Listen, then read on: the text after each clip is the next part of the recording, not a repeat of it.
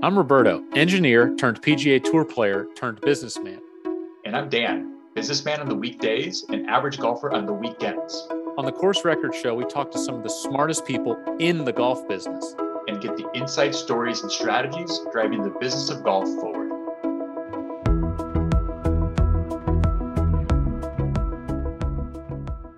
This week on the Course Record Show, we continue our series on direct-to-consumer golf brands. Dan talks to Brad Payne, founder and CEO of Walker Trolleys, a 2-year-old company that sells high-end push carts. Enjoy the conversation. Dan and I will follow up with takeaways after the interview.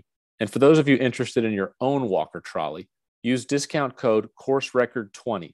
That's CourseRecord20 to get $20 off your purchase. Enjoy.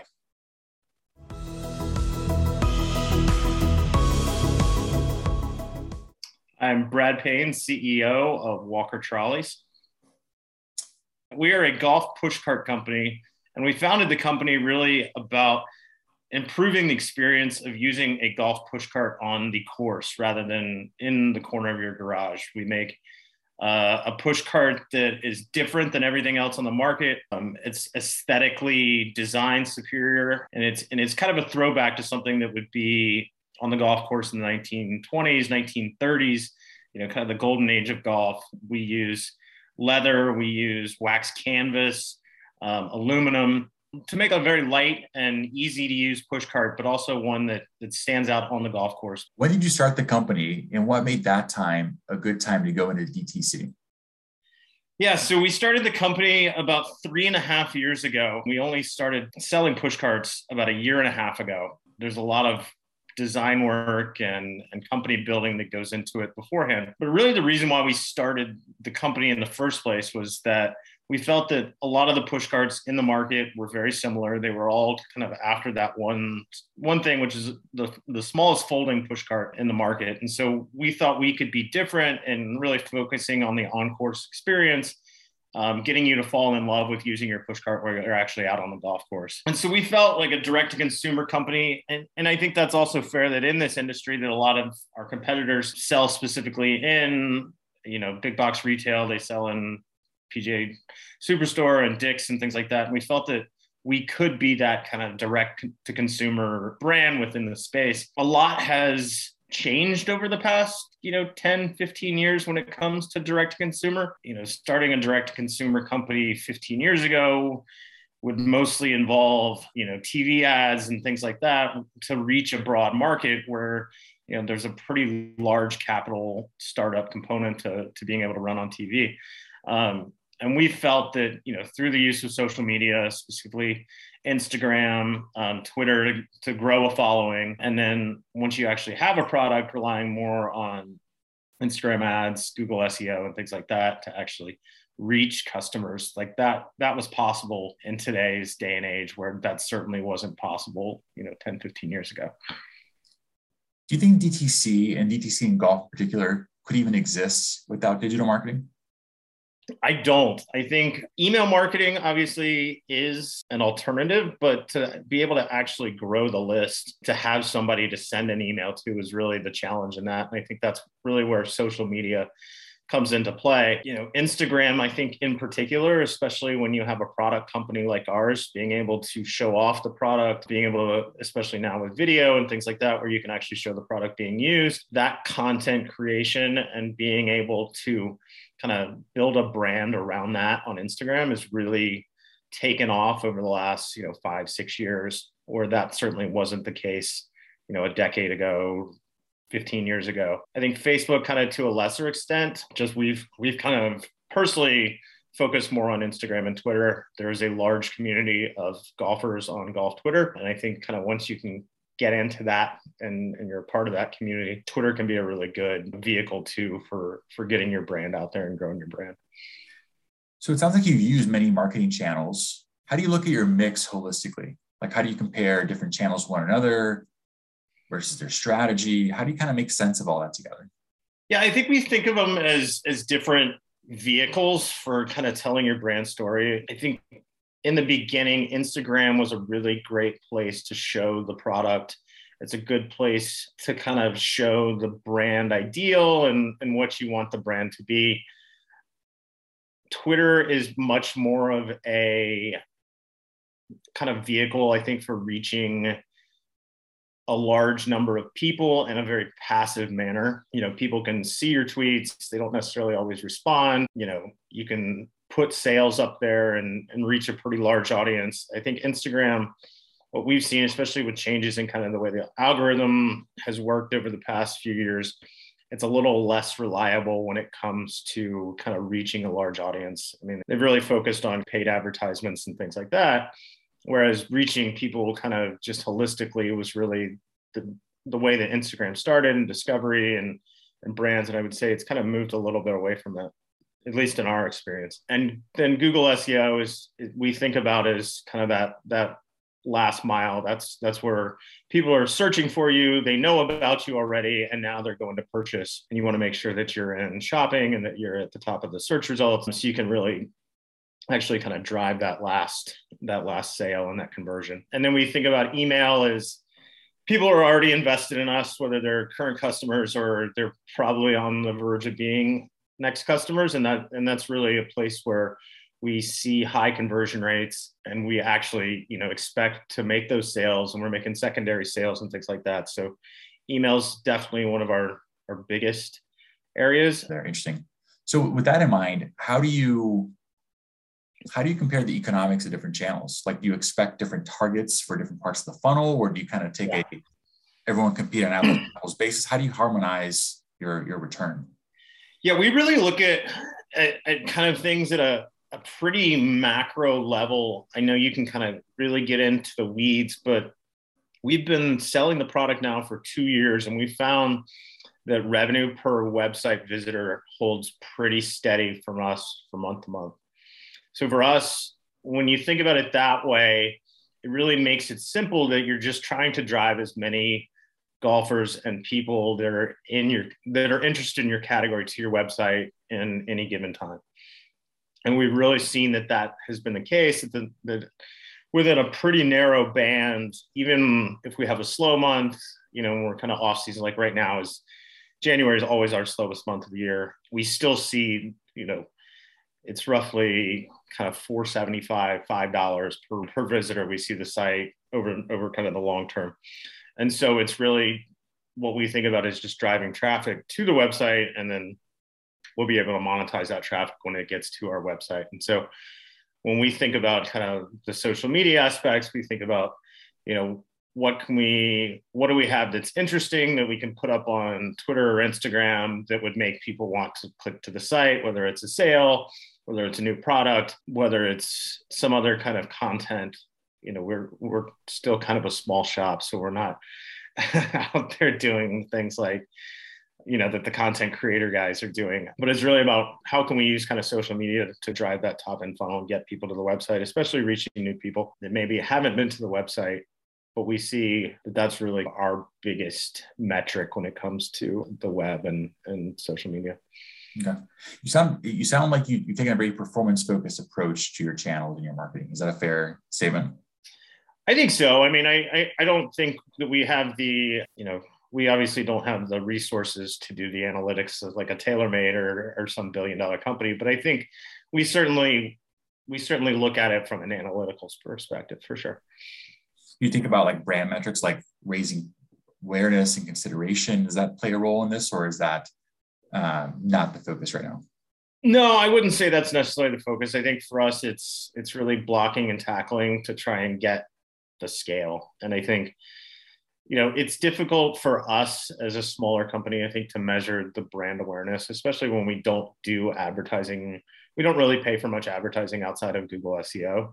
So if we had, multiple paid channels, then I think we would certainly look at that more closely. But I think when you're not doing TV and you're not doing radio and you're not doing necessarily podcasts, you're not necessarily paying on Instagram. Sometimes you do, and then you're not using kind of Twitter as a paid advertiser. I think you're really looking at kind of the cost per acquisition on SEO, and then looking at other kind of hard metrics that you can measure that directly impact kind of traffic to your site. Got it. So we talk a lot about the marketing side and the demand, and then sort of as the demand generation side. Stepping back, what keeps you up the most at night? Is it demand side, like what we're talking about, or is it supply side? Both keep me up at night, I think, for different reasons. I think the demand side we think about a lot, and driving traffic, and a lot of it can be very seasonal, and a lot of it is product driven. You know, if we're coming out with a new version of the trolley, or we've got new kind of head covers, or we have those milestones that we, you know, on our product roadmap. We know when those things are going to come. So, I mean, you always worry about, in any kind of business, are we going to make another sale? Or, you know, is this the year that things are going to go down? I think especially for us, when we started a pushcart company and we launched during COVID, it was always kind of like, well, is this just fortuitous timing and then next year is going to be kind of more down, or is it going to be up? And we were wondering what 21 was going to be like. And it turned out to be really good. So we were very encouraged by that. But I think from the supply side, that's kind of a whole nother animal. And I think especially for any product company, and I don't think necessarily it's much different than for direct to consumer or green grass or, you know, wholesalers or anything else. But I think what we've experienced over the past, you know, 12 months, especially just with the supply chain shocks, trying to manufacture things in China and Asia in general, the tariffs and transportation costs. I mean, for us, for instance, we had a shipment that was coming in October of this year that was basically our Christmas supply and our kind of Black Friday, Cyber Monday. And, you know, it sat on a boat for 45 extra days getting over here. It's something that should take 30 days or so end to end, and it ended up taking 80 days. And it's just like, oh yeah. And it also cost 3x the price that it did 12 months ago. So it's just things like that, the kind of supply shocks that you read about on the paper, you know, and on TV or read about in the paper, you know, they're real. And there are certainly companies out there like ours and many others that are facing those kind of uncertainties. So I think, I don't mean to kind of dance around to say demand or supply, but I would say each, especially in this environment, has its own challenges. So that's an area where you get that massively delayed shipment that was super expensive. What hurts you more, the cost or the time? In this instance, it would probably be more of the cost. I think the timing for us was particularly bad just because it was trying to get everything out for Christmas. A lot of people are buying Black Friday, Cyber Monday deals for Christmas presents. But I think kind of going forward, especially into 2022, is what you see is that you're going to see some margin compression on that new inventory that's come across, just because you've seen the cost increases and you realize that the next shipment and that inventory kind of going forward is going to be lower margin, and you're going to have to make up for it, whether it's in kind of SG&A costs, you know, other OpEx, kind of tightening the belt there to be able to maintain whatever profit and cash flow that you had prior. So you mentioned the margin compression and some of the delays and the systemic issues. What are the sort of the viable levers you have to de-risk from those things? Like, do you have any plays there? I think in the short term, we don't have a lot of plays. I think in the long term, we certainly have other options, and we're always looking to better those, whether it comes to switching manufacturer. I mean, none of them are easy and none of them are quick switches, whether it's switching manufacturers to try and find a more competitive market, more competitive supplier that's free of tariffs. That's one option. Finding a manufacturer that can do the same job that your existing manufacturer could do, but maybe for less. You know, we looked at those. We've looked at ways that we can decrease domestic shipping costs, which are also increasing 5 to 7% a year. And we're talking about like the UPSs and the FedExs. And so what ways can we save money by kind of consolidating and better, you know, better holding our inventory? Where are we holding inventory and things like that to more optimize the supply chain? I think, you know, originally and this kind of gets back to the whole, is direct to consumer an easier business now than it was 15 years ago. But, you know, 15 years ago, you didn't have the third-party fulfillment companies that you do now, the ShipBobs and people like that will basically hold inventory for you, fulfill your orders, ship them out all for kind of one discounted price. Then you can generally do it on your own with UPS. And I think what we've seen is these guys are even starting now to see cost increases that are making it difficult on companies like us. And we're in probably a little bit different of a position than a lot of other companies, in that we have a larger product that is relatively heavy, kind of similar to a golf bag. A lot of the US shipping is based on kind of a volume weight, where it's not necessarily that it's heavy or anything like that. It's just kind of what is the size of the package. And that's kind of how it's called dimensional weight. But so if you have a large package like a golf bag, even though it doesn't necessarily weigh that much, it certainly costs a whole lot more to ship than something that weighs more and is relatively small. And so we're thinking now about how we can kind of move away from some of these guys and how we can optimize the supply chain to reduce our shipping cost to the end consumer overall. If Walker Trolleys were 100 times bigger than it is today, yep. I know you have a big smile on your face if that came true. That would be nice. What problems go away? What problems get worse? That's a good question. I haven't really thought about it because as a niche kind of golf business, I don't see us ever being 100 times bigger than we are now. I'm thinking big for you, Brad. I know. I love it. And I haven't really ever thought about myself as a CEO of a company that's doing, X tens of millions in revenue. I think for us specifically, problems that would go away. From a supply chain perspective, we would have a lot more control over our supply chain. And we would have vendors that we had been doing business with for a long time. And I think we would have a much more established product development and supply chain history that we could rely on. So, and what I mean by that is you think about a company like Apple, it's been manufacturing iPhones now for 15 years, and they're very entrenched with Foxconn. They know that they're coming out with a new iPhone every year in September, and the product development and the way that they do that is always kind of very process oriented. They know the costs.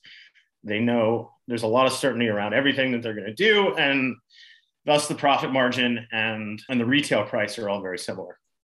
And I think for us, that is something, is to be able to optimize that manufacturing process and to get to the cost, the unit cost that we feel we can really grow the business with. I think the other, and then I think also the brand recognition that you would have, the awareness that you would have across the golf community, I think all of those things would be assets that would be valuable going forward. I think the things that would be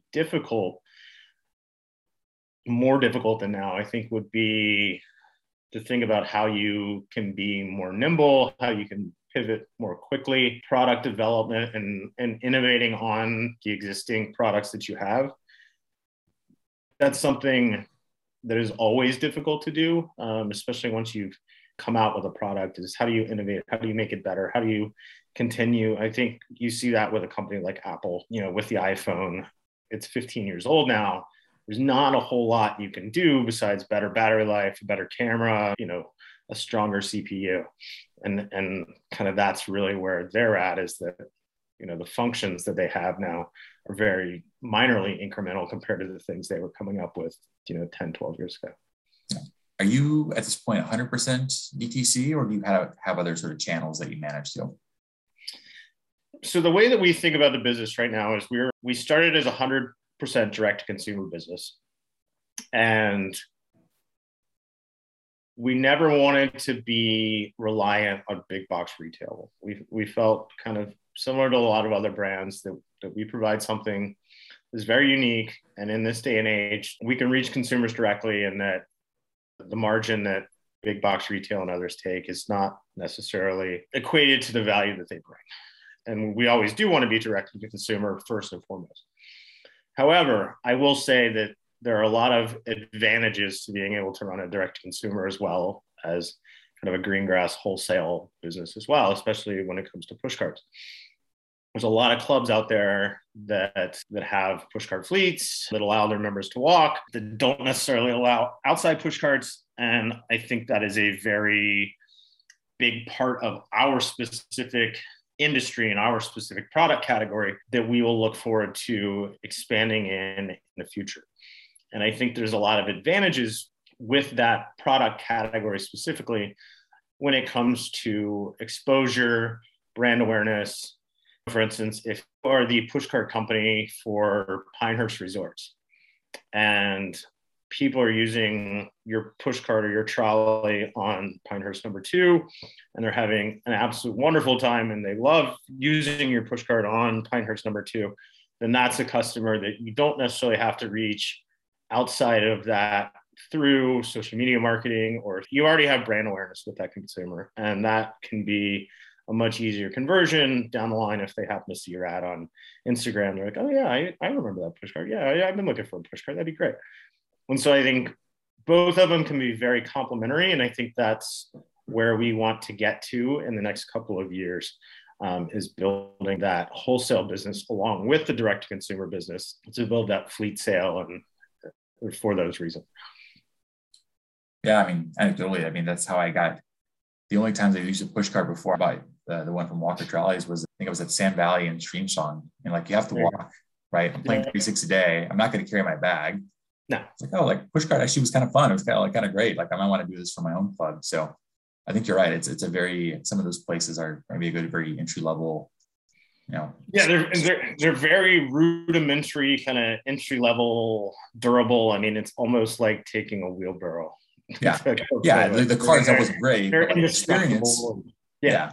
Like the experience of taking one, I was like, oh yeah, like this is good. Like if I get a good one, maybe better, right? Yeah. So, and I think that's where we want to get to. Yeah, for sure. Yeah. What about, have you considered, or maybe you already do this already, sales through pro shops, through Greengrass? We do not. We've had some clubs, and this is something that we've kind of thought about, you know, a way for people to turn pro shop credit into purchases. Like a lot of people have clubs have reached out and said, hey, I've got Joe here. He made a hole in one and he has $500 in pro shop credit. You know, could we buy a push cart from you and let him use his shop credit for it? And, you know, we say, absolutely. I think that's an interesting aspect. Greengrass accounts specifically, you know, it's a great place to buy merchandise, great place to buy clubs, just because of the relationships and the amount of things that, you know, a Titleist or a Callaway or a TaylorMade has with the relationships with pros. But I think for our specific product category, it's a little bit different. There's not a ton of clubs that are going to put a Walker trolley in their pro shop. They're generally small, you know, trying to maximize floor space for merchandise and other kind of high margin things. So we're much more comfortable outside the golf shop. So DTC has been a boom within golf and beyond, right? Mm-hmm. I know you're bullish on it, or you wouldn't be doing it this way. But what would have to change for DTC to sort of flatten out or sort of lose some of the momentum it's had? What are some of the things that you would look as like for either indicators or patterns or things like that would make you kind of maybe want to pivot? Yeah, transportation costs is definitely one, especially for us. You know, at some point, you know, customers are very used to paying free shipping with Amazon. And I think it can be difficult as a smaller direct to consumer brand to be able to compete with that. And I think that's certainly an area where companies like us could struggle in the future. And I think it makes it a little bit harder to do the direct to consumer business. When you're selling things like, you know, golf shirts and sweaters and things like that, you don't quite see the large variation in shipping costs that you do kind of with larger bulky items, but they're still coming and they're still difficult from a kind of margin perspective, competing with somebody like an Amazon that's a $2 trillion company. Oh, and on a more humorous note, what's it going to take to see one of your trolleys in the PGA Tour? They have a specific rule that says that caddies cannot use trolleys, but I will say we did have a pro in second round of Korn Ferry Q School this year that was using a Walker trolley. And so maybe in the future, I think we're focused on, we would love to have some Walker trolleys in the NCAA championship, whether it's on the male side or the female side. I think push carts are a little more popular with the NCAA women. And I would love to have an entire team that wins a national title have Walker trolley push carts or Walker trolleys. That would be fantastic. Much more likely to see it there than you ever will on the PGA Tour. But I think Scotty Scheffler, I think I saw him with the push cart. I never heard of him at the time because he was in college, but I want to say, I mean, I don't know if it was a Walker trolley. I think it may have been before you guys were selling. Yeah, it was well before. Right? No, it's funny every year that the NCAA championship comes up that, you'll see people using trolleys or push carts out on the course. And of course, some PGA Tour pro chimes up and says, that's stupid. That's, they should be carrying their bag, whatever, shouldn't be using push cart. And I think every year the push cart mafia pushes back even harder and tells people how dumb of a take that is. And that it saves your back. It's easier. You can carry way more weight. You can carry more water. You can carry more snacks. You can carry umbrella, more golf balls efficiently and easily using a push cart than you can carrying it on your back. And alcoholic beverages. Exactly. I mean, like, I'm not going to go out and walk a golf course with a bag on my back, with a 6-pack of beer in my bag, and drink 6 beers. That's not going to happen. But pushing, absolutely. Yeah, awesome.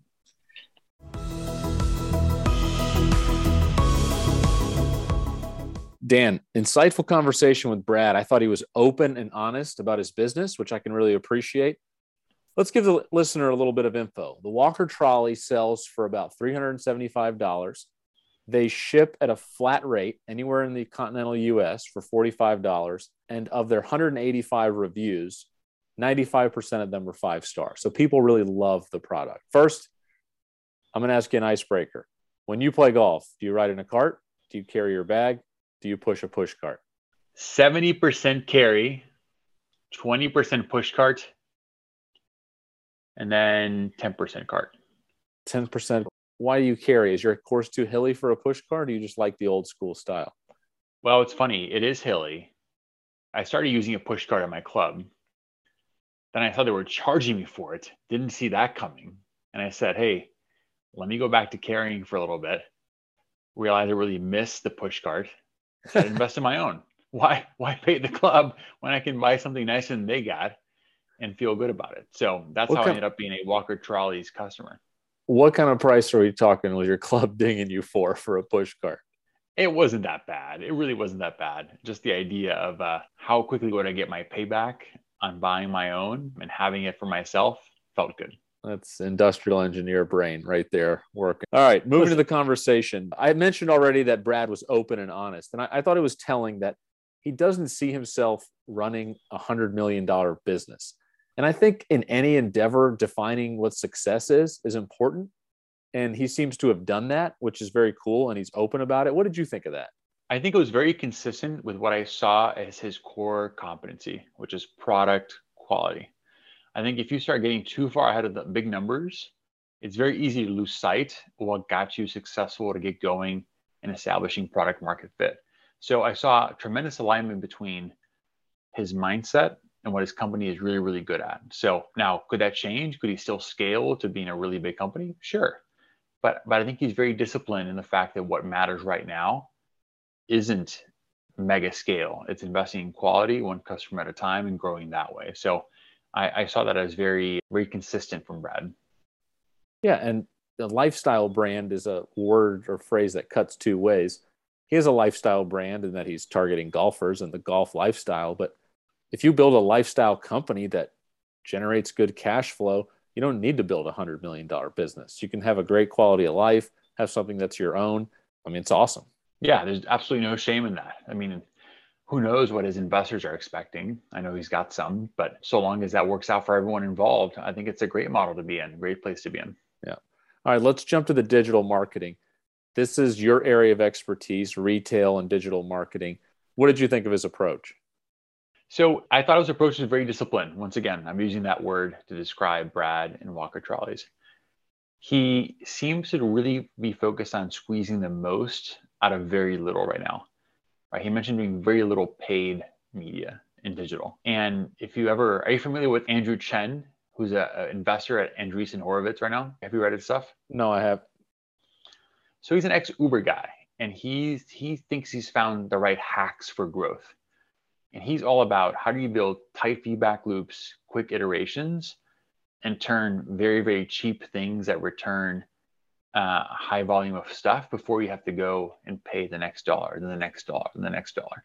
So I saw his philosophies somewhat reflected in what Brad was talking about. I mean, Brad talking about What you really want is getting people through email and loyalty via email. But you got to acquire their email, and that's got to come through different channels. So he's got a good sense of how to move the chains on people from, no awareness into eventual purchasers and repeat purchasers. So I thought he had a really good feel for how to do that in a very efficient way. Why'd you wait until episode 16 of the Course Record Show to give me the Andrew Chen knowledge? Or why aren't we growing our listener base by this method? Have you been sitting on that? How long have you been sitting on that? We are. You just don't know it. Oh, this is your strategy. You just haven't verbalized it. Okay. Yeah, good to know. Not everything needs to be said. That's right. Okay. All right. So I thought your most interesting question was, are you more worried about supply or demand? And he said both. And the other interesting thing was he used Apple as an example of both. What would you be more worried about if you were the CEO of Walker Trolleys, supply or demand? So Brad worked at Apple before he founded Walker Trolleys. Okay. That's good intel. So his bona fides with Apple are pretty well established, I would think. I would be sweating bullets on the supply side, not just with his business, but a lot of businesses. I mean, as an entrepreneur, you should be sweating every dollar spent. I get it. And his answer about sweating both is spot on. But the number of variables and the uniqueness of the time we live in affecting supply chain right now, this thing could go anywhere right now with supply chain, whereas the demand side is more or less predictable. So I would be much more worried on the supply side. He's clearly got a really good grasp on unit economics, right? He was talking about margin compression, the levers he's got, what he's trying to do with both on the international side with manufacturers and locations and shipping lanes, as well as domestically. So he's put a lot of thought into what it takes to go there, because when you're scaling a business, you ideally want your product costs to go down so your margin goes up, because again, back to the Andrew Chen stuff, over time you have to spend more and more to acquire the next incremental customer. Right. So the only way you increase profitability is by really driving down that cost and seeing margins come up that way. So if that's not playing out for Walker Trolleys, that would be a very unique dynamic for where he is and his company is in their life cycle. So I think it's really interesting to be very focused on that right now. I would not have thought of it that way, but it makes total sense. The other thing that Walker Trolleys is an example of is that nobody actually manufactures anything, right? Like he makes the tech pack, the specs, and then he finds a factory in China to build it. And I think that's such a funny concept that people don't grasp. Like people think Nike makes t-shirts. They really don't. Like a dozen factories all over the world make t-shirts for all these companies, and they're branded Nike. And the number of companies that like make something in-house in manufacturing facilities that they own, it's got to be 1% of the products that are out there. And I think it's so easy to forget that. I forget it all the time, even though I know it. And just hearing him say better manufacturing, finding a better manufacturer, you would think his whole business is building Walker Trolleys, but it is and it isn't, right? It is and it isn't. I hear you that the old days of the Henry Ford's completely vertically, integrated company, that's dead, right? Forget that. And there's gain from specialization to be had in all parts of the value chain there. Right. So you're right in that sense. But I mean, this isn't like a commodity product. It's a relatively complex product. True. High level of quality and craftsmanship involved. Yeah. When we talk about China, people used to offshore to China because it used to be cheaper. Now it's just better. Now you really lose a lot by moving from somewhere like China to Philippines, just to pick an example, right? So even though wages have gone up and costs have gone up and logistics, shipping costs have gone up from coming back from China, they've really built a good powerhouse of building this stuff. So you really got to think about using why not China as a starting point and going from there, especially for something as specialized as this. But your point's well taken, right? The handoffs and how much you have to sweat, the product quality looks a lot different when you're not rolling up your sleeves and building it yourself. Right. All right, let's go back to the margin compression. I thought that was worth digging into. I would think his customer is very price insensitive. If you're going to buy a $375 push cart, you'll buy a $425 push cart. And that obviously has an upper bound. But I don't know how much time you've spent in luxury, but am I right about that? Is it just a lot less price sensitive for his target customer, or is everyone subconsciously as price sensitive up and down the food chain? Traditional economists would say the more you drive up the price of a product, the lower its demand is going to be that you can capture at that given price. Don't tell Scotty Cameron that.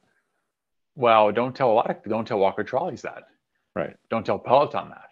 Right. Right. If you've heard interviews with John Foley, the now ex CEO. Right. Peloton, Georgia Tech guy, must be Georgia said. Tech guy. Yeah. And the rest report went out for him.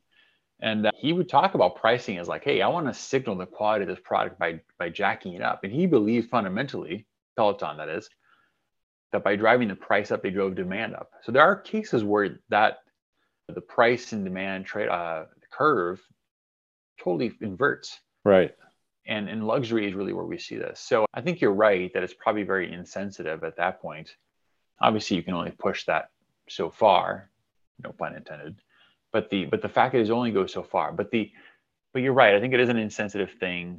I think it's a good signal of quality if you want to establish yourself over a category that's been very, very commoditized, in my opinion. And so there might be some wiggle room with margin compression to go back there again. But at the same time, Brad's probably got some fixed costs he's got to oversee and he needs to scale up to overcome. So that's no reason to sort of deviate from that strategy. It's funny you mentioned Peloton because that popped into my head too. It's a similar, to me, product. It's a similar target customer, high level of discretionary income. Take the subscription part of it out if you can for a second. But there's an upper bound on how many people can afford a Peloton bike or a Walker trolley. So back to his point about building a $100 million business. I'm not sure that you could capture 100% of the market share and build a $100 million business on trolleys. And like Peloton, I mean, the COVID thing, they were at 160 and now the stock's at 20.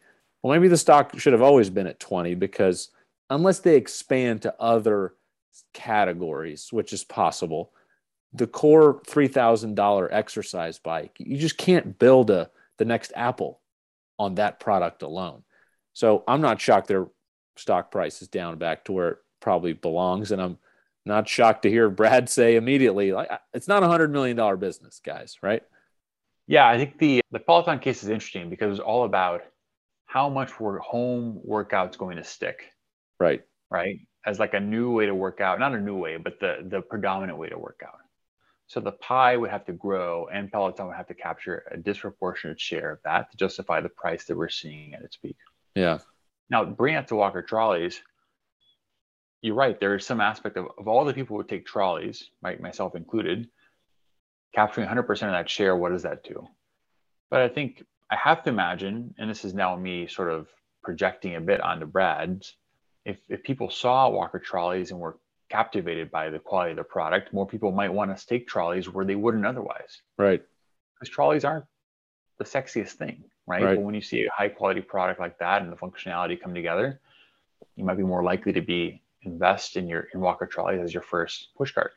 So that I would think would be the smart bet, is to be the person who's sort of driving the growth of the category, not just trying to capture share. Yeah. Also, love that he called out me, basically, by saying that every year during the NCAA, some tour player chimes in about how these kids should be carrying their bags, because I 100% agree with that take. So I use a push cart now when I walk, probably more than carry. But if you're 19 years old, carry your damn bag. Okay, I'm off my soapbox. Listen, I almost outed you in the interview because I saw that tweet whenever the hell it was. It's been a while. Every year. It's every year. Every year you write that tweet. Okay. And at first I used to sort of nod my head. Now I'm kind of like, I don't know about that. But like I think I mentioned in the interview with Scheffler, when I saw him doing it, I was like, all right, man, it's not just the guys with the bad backs in the team doing it. The top guys are doing it too. So it started catching on for me at them. Yeah, it's funny you mentioned Scheffler because I had seen him, and the push cart might have had something to do with this. I had seen him on TV during the NCAAs or maybe the US Amateur, and I was like, that's the kid from Texas. He's good. Looks like just kind of a normal dude. First tour event he shows up to, 5 years ago, he's like 6'4". And I'm like, damn it, another kid who's 6'4" and probably flies it over the driving range. But maybe I just didn't see him as an athlete because he was using a push cart at 19 years old. It's possible. He also looks 45, so that's got something to do with it. Yeah. All right, Dan, any other bullet points you need to hit? No, I think that's it, Roberto. Just want to thank Brad for coming on.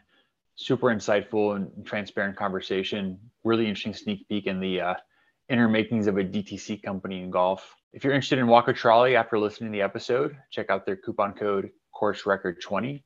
That's CourseRecord20 at walkertrolleys.com. All right. Catch you next week on our last DTC episode. Stay tuned.